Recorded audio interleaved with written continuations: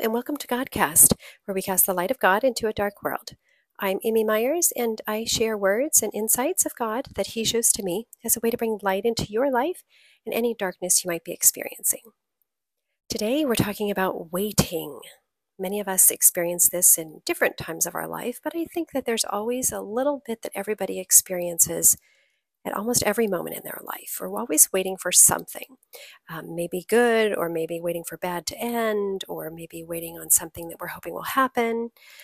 Anyway, I was just talking with God about this recently, and I just wanted to share some of the insights that He was giving to me, because in my life, I'm currently in the process of waiting for a few things, just those prayers that you pray for people, and you're just hoping that you see a little progress or a little help in what's going on. Maybe something is stagnant for you, or maybe something is moving in away from what you thought was going to happen, or maybe something has just been constantly upon your life that just isn't going well. So you're wondering, God, how long? Or you're just waiting for something. So that's where I was recently when I was sitting with the Lord and just praying and being honest about these types of things. And I heard God whisper to me Isaiah 28. And the way that this happens for me is that sometimes I will hear the Lord say something, and I go to the passage and just see what He wants me to understand. Sometimes I'll read the whole passage or the whole chapter and wait to see if He says anything. And at times He may stop me at the first verse, which He's done before, and then other times He might have me read it over multiple times until He finally says, well, it's a nudge or a sense, like, stop here, really point in on this, and I'll show you what I'm trying to show you. So this is what happened with Isaiah 28. I had to read through it a couple of times. Then God just really showed me the end of Isaiah 28. Now, Isaiah is in the Old Testament, for those of you who aren't familiar with how the books of the Bible are set up.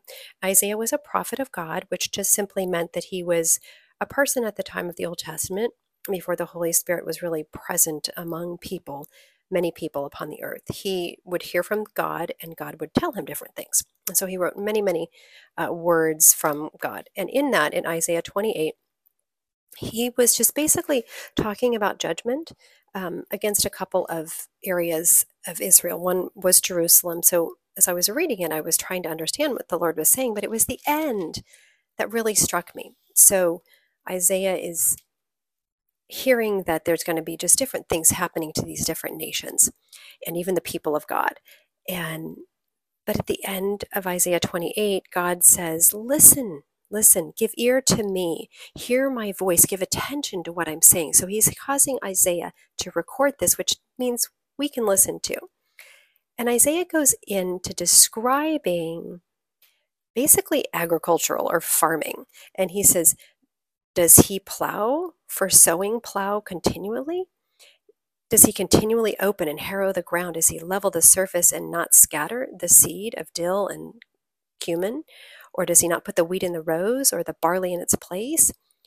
So God is saying that he's instructed the farmer on how to do this, but he's also saying you don't plow forever. You don't level the surface forever. You don't dig forever. At some point, you change. You begin to scatter the seed.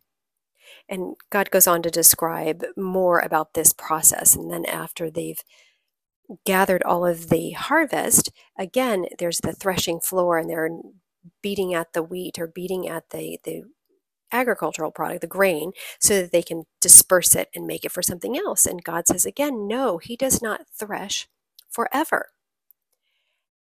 But yet it ends. So God is making this point, and 2 times God indicates that he's involved in this process.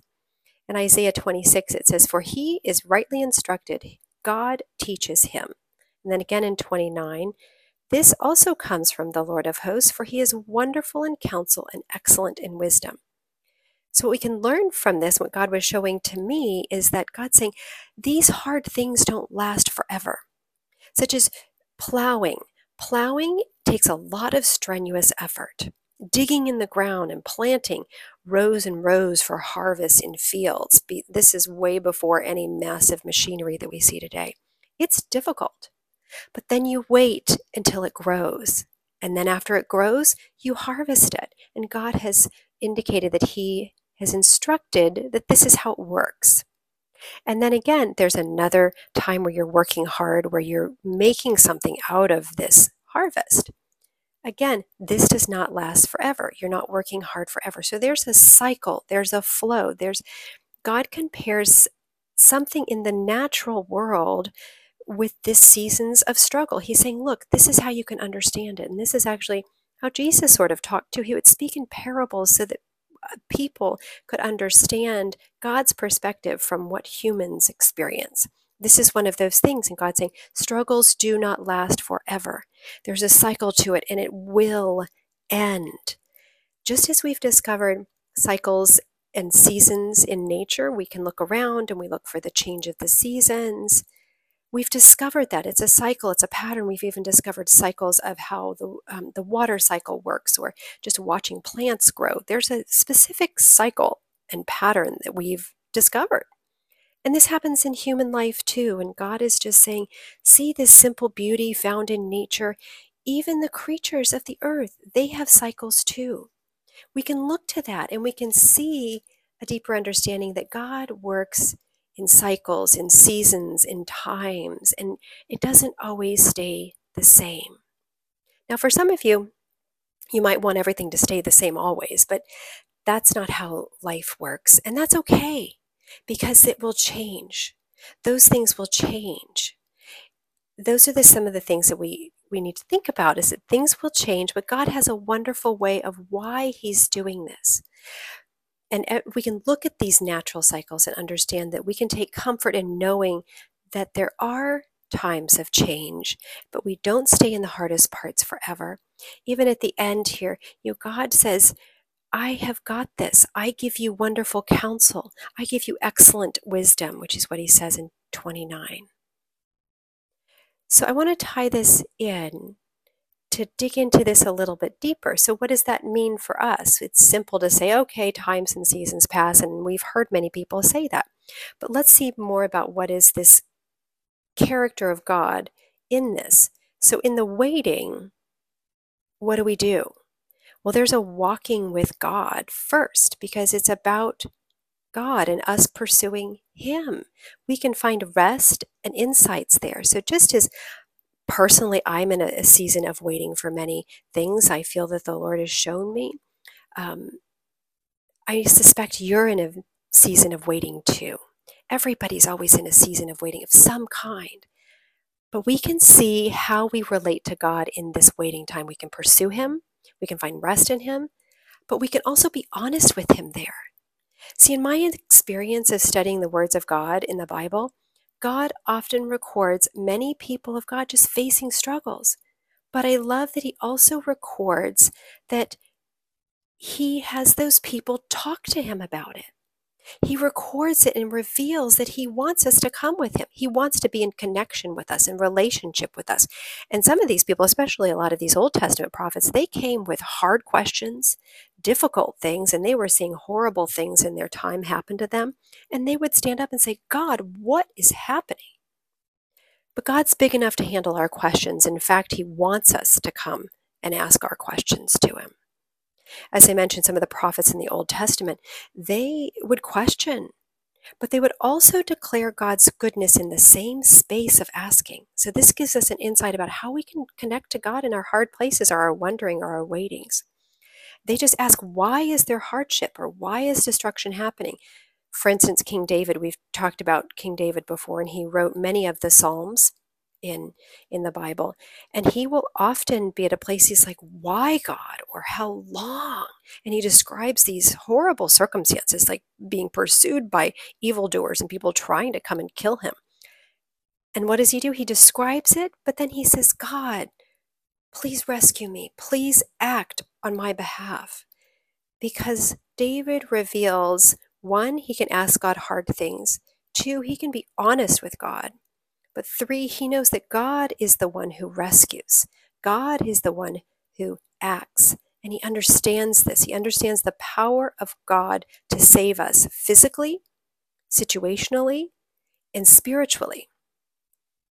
And what often happens, especially in Psalms with David, he ends with praise and rejoicing of who God is because he's anticipating God's active response. For instance, let me look at Psalm 10. This gives us an indication of a little bit of what he's talking about. He starts out by saying in Psalm 10:1, he's like, "Why, O Lord, do you stand far away? Why do you hide yourself in times of trouble?"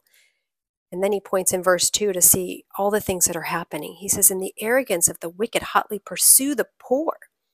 And he says, "God, let them be caught in their schemes that they have devised, for the wicked boasts, and they desire the soul, and they are greedy to gain for curses, and they have pride in their face, and they're wicked." So he's saying to them, there's no God. So this is David saying, look at the treachery around me.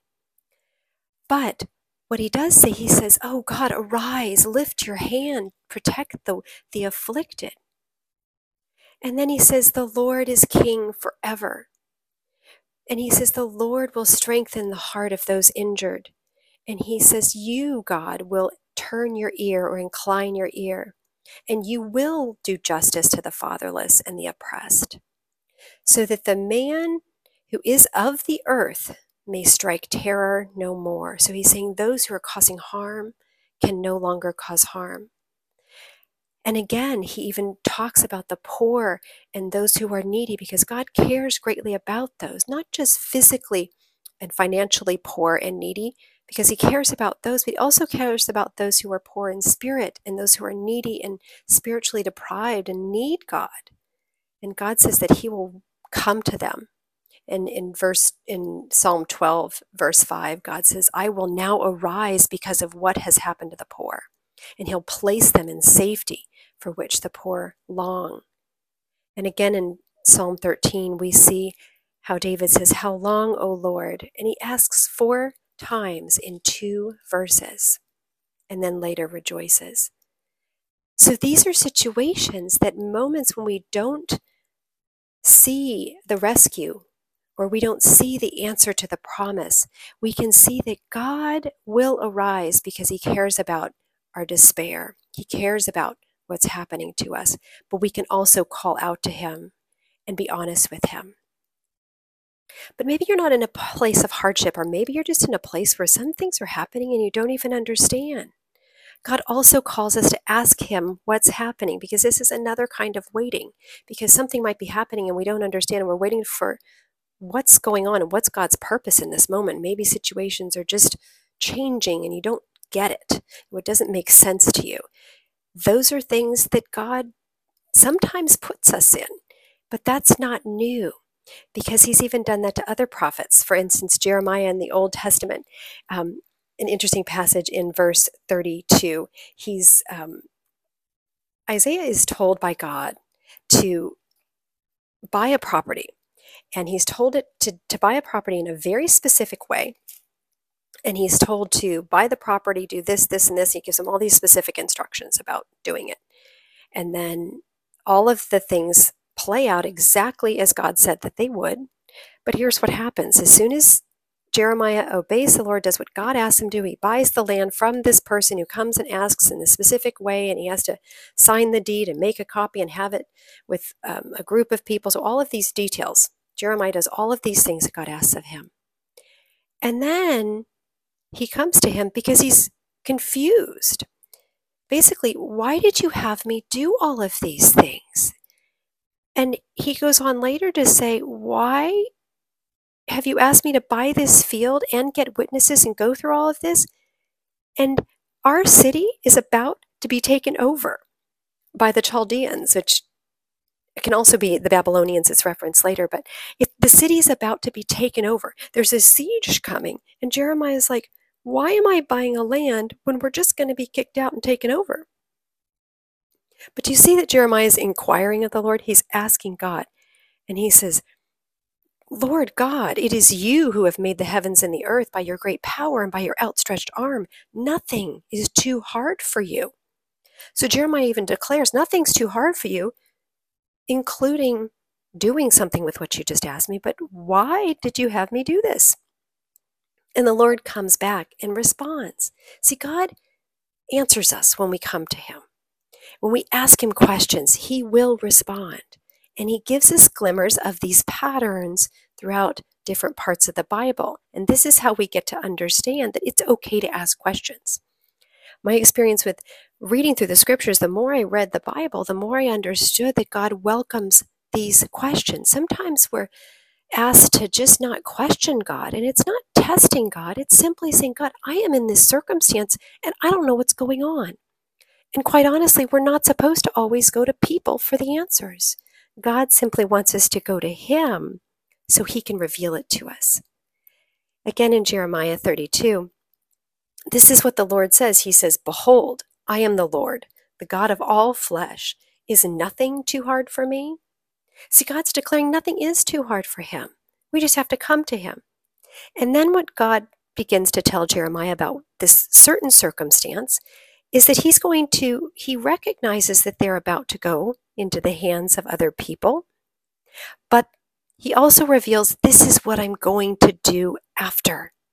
After that, after all of this happens, all of what you see coming is going to come, but afterwards I'm going to do these magnificent, wonderful things. And God is so excited to do it. He's saying, in verse 40, I will make an everlasting covenant that I will not turn away from doing good to them. And he also says that God will rejoice in doing good to them, and he will plant them in a land in faithfulness with all of his heart and all of his soul. And he says, I will bring them all the good that I promised them. So God has made a promise to the people of Israel, and he's declaring, I'm going to keep my promise to you. Hang in there. I'm putting this down payment that I asked you to do. Buy the land now so that when you come back to it, it will be yours, and all of the things that I've promised I will do. So in this moment, Jeremiah is sort of wondering, why did I spend all of this money to buy this land and it's just going to be taken over? But he asks God, and God responds. I want to give you another example of God responding, and this is in the book of Habakkuk or Habakkuk. I've heard it different ways. But this is another prophet of God, and he's talking to God, and he's witnessing extreme violence. He's just seeing destruction all around, and he is saying, Lord, how long? Don't you see this violence? And this Habakkuk is just 3 chapters long, but it's this conversation back and forth where Habakkuk is saying, look, God, and then God comes in and responds. Interestingly, not exactly the way we might expect God to respond, but we can learn something again. We can go to God with hard questions and hard words and say, God, look at everything around me and I don't understand what's happening. So for Habakkuk, he's saying all of these things and the Lord answers. He says, look among all of this and wonder and be astounded.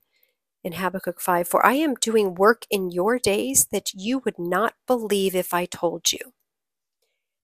And then, so the Lord is doing something that Habakkuk cannot see. But then God acknowledges, yes, these evildoers are doing all of these bad things. So he goes through and describes all of the things that the evildoers are doing. Now, mind you, at this point, God isn't even saying, this is your answer yet. He's just responding to Habakkuk's inquiry, like, God, what is happening? And God says, I'm doing something. And yes, I see that there's hardship all around you. And Habakkuk comes back and he says, well, wait a minute. You're saying you see all of this, but at the same time, Habakkuk says in verse 12, are you not from everlasting? O Lord, my God, my Holy One, we shall not die. O Lord, you have ordained them as a judgment, for you're the rock, and you've established them to reprove us. So at this point, Israel had sinned so much that God was sending it to turn them around. But Habakkuk is also describing you, O God, have pure eyes, and evil doesn't come from you. And how can you look on this evil? And he's describing this to God. So he's challenging him almost, saying, God, you are pure, you are holy. Why are you letting this happen? And at the end of this complaint, Habakkuk says, all right, I'm going to stand here at my post and I'm going to station myself and I'm going to look out and see for your answer. And God comes back and answers him again. Do you see this back and forth? See, God wants us to come to him and ask the tough questions. So here God responds, write the vision down, make it plain, for if it seems slow, wait for it. See, there's an appointed time, and God says, it will surely come, it will not delay. So I read these words to you because God says, I know it's terrible right now, but write down what I'm telling you now, because at some point you're going to see that there's no delay. And then God goes on to just recap again. I see what's happening, but now God escalates it and says, woe to him. And God lists all these bad things that all of these people are doing. He's saying, woe to him who heaps up what is not his own or steals. Woe to him who does evil for gain. And woe to him who builds a town with blood and founds a city on iniquity. So that's killing and lies and sin again. So he goes through all of these woes, but in the end, he says that he is in the holy temple. And he even mocks those who think that they can worship these idols, they can carve these images, and still make those images do what only God can do. At the end, Habakkuk rejoices. He says, okay, I will wait for you, and I'll rejoice as I wait. And he remembers that he can rejoice in the Lord, and he can take joy that only God is his salvation. He says, God, the Lord is my strength. He makes my feet like the deer, and he makes me tread on my high places. So he's saying that God will give me the strength even as I wait. So I mention all of these things to you because sometimes it's hard, and sometimes waiting is hard.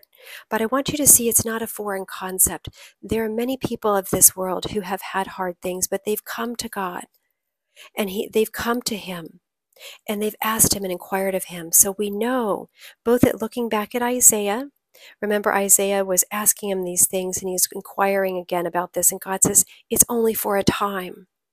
For I will guide you out of it, it's only for a time. And then with the other ones who were seeing even more distress, God was saying, wait, I've got a plan and I'm working. You don't see me, but I'm working. So again, it's okay. And David was also talking about how things change, but we can rejoice and be glad in knowing that only God has the power to make the change. See, our now doesn't have to stay the same. And it won't always stay the same. It will change.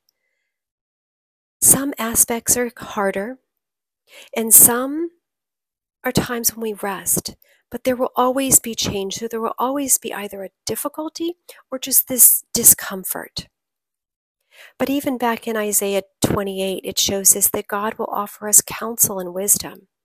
God promises the same thing in the New Testament. In the book of James, and I think I've mentioned this before, that God says, for any of you who lacks wisdom, ask God and he will grant it generously. See, this is the character of God. He wants us to come to him. He wants us to pursue him, and he wants to give us the truth about what he's doing. See, for Jeremiah, it didn't make sense because he asked God why. It didn't make sense, but God told him why. It opened up a new conversation. He discovered something that good was going to happen.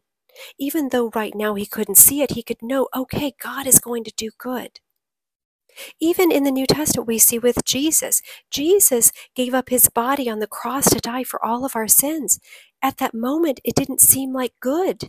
It didn't seem like it was good for all of those people and all of those followers who were walking with him and lived with him and saw all of the miracles, so many miracles, that even the Apostle John recorded them, and he said that there were so many miracles that even if they could contain them in all of the books that could be written, the whole world couldn't even hold them. So even those people that walked with Jesus forgot what was ahead because Jesus had told them that he would rise from the dead. And he did, but they couldn't see it in that moment. It wasn't until he did rise from the dead, a few days later, that they began to remember. And he began to explain to them, this is how it's all connected. When he was resurrected and he walked with the disciples, and he explained to them, these are all of the things written long ago. and how it had to relate to him now. And then he did something more. He told them he was going to have them wait again. He said, okay, I have to leave you now, and I have to go back up to heaven, but I need you to go to Jerusalem and wait. Wait again for me. So they have to go and wait again. And he says, don't worry. The Holy Spirit is going to come and be pressed out on all flesh. And the Holy Spirit would guide you into all truth. So this group had to wait again. And in that moment, they had to wait for the Holy Spirit. All of us who believe in Jesus and that he is the Son of God and he died for our sins, we get the Holy Spirit right away. But for this group, the Holy Spirit hadn't come upon the earth yet. So they had to go and wait. They had to wait in Jerusalem until the Holy Spirit came upon them. We see in the book of Acts how that all unfolds with this miraculous power and is quite extraordinary. But what I'm wanting to share today is there is an aspect of God that requires us to wait. It doesn't change who God is or the truth of who he is or his promises that he made. It's just a truth that we can ask God, why? How long? God, what is happening? We can ask God, help me to understand what you're doing. We can welcome the wait because we can welcome experiencing God in the wait. We can ask God in the moment. We can say, God, please rescue me and defeat those who want to harm me or to come at me. For God, I am yours and I belong to you. Please protect me. Or we can say, God, help me see this situation as you see it. Give me peace with what you're doing. Even in Romans 12, God shows us that we can have a new perspective. And much of the New Testament letters describe that we can be on alert towards God because we know that with God's goodness and God's perspective, he can bring us peace. Even when situations haven't ended or we're in the discomfort of these changes or we're wanting or we're waiting for a promise that he's whispered to us, we can remember Isaiah that we talked about today, that God shows us it's not always going to be trouble. It's not always going to be hard. It's not always going to be uncomfortable. It's for a time. But even in the waiting, such as the crops planted, described in Isaiah, we have a time of waiting for the harvest or the blossoms to come. But as we wait, and dear fellow travelers, I know that there are moments in your life when you have had to wait and probably waiting now. In some way, we can ask God, we can inquire of him so we can understand him better. We can understand our situation more clearly. And we can honestly connect with God about how we feel and what is happening in our situation. We can ask God to shape our hearts with peace. We can ask him to transform our mind to see things through his lens of goodness and wisdom. And we can ask him to help us trust that he is going to finish the work that he is doing. And we ask him to do all of these things so that his goodness and his love can be experienced by us, and so that others can know that he is our mighty God and that there is no one like God. So today I pray and ask the Lord to bless you. I pray and ask the Lord to answer your questions. I pray that God would encourage you to come close to him and that you would inquire of him and ask him all about what's going on in your life right now.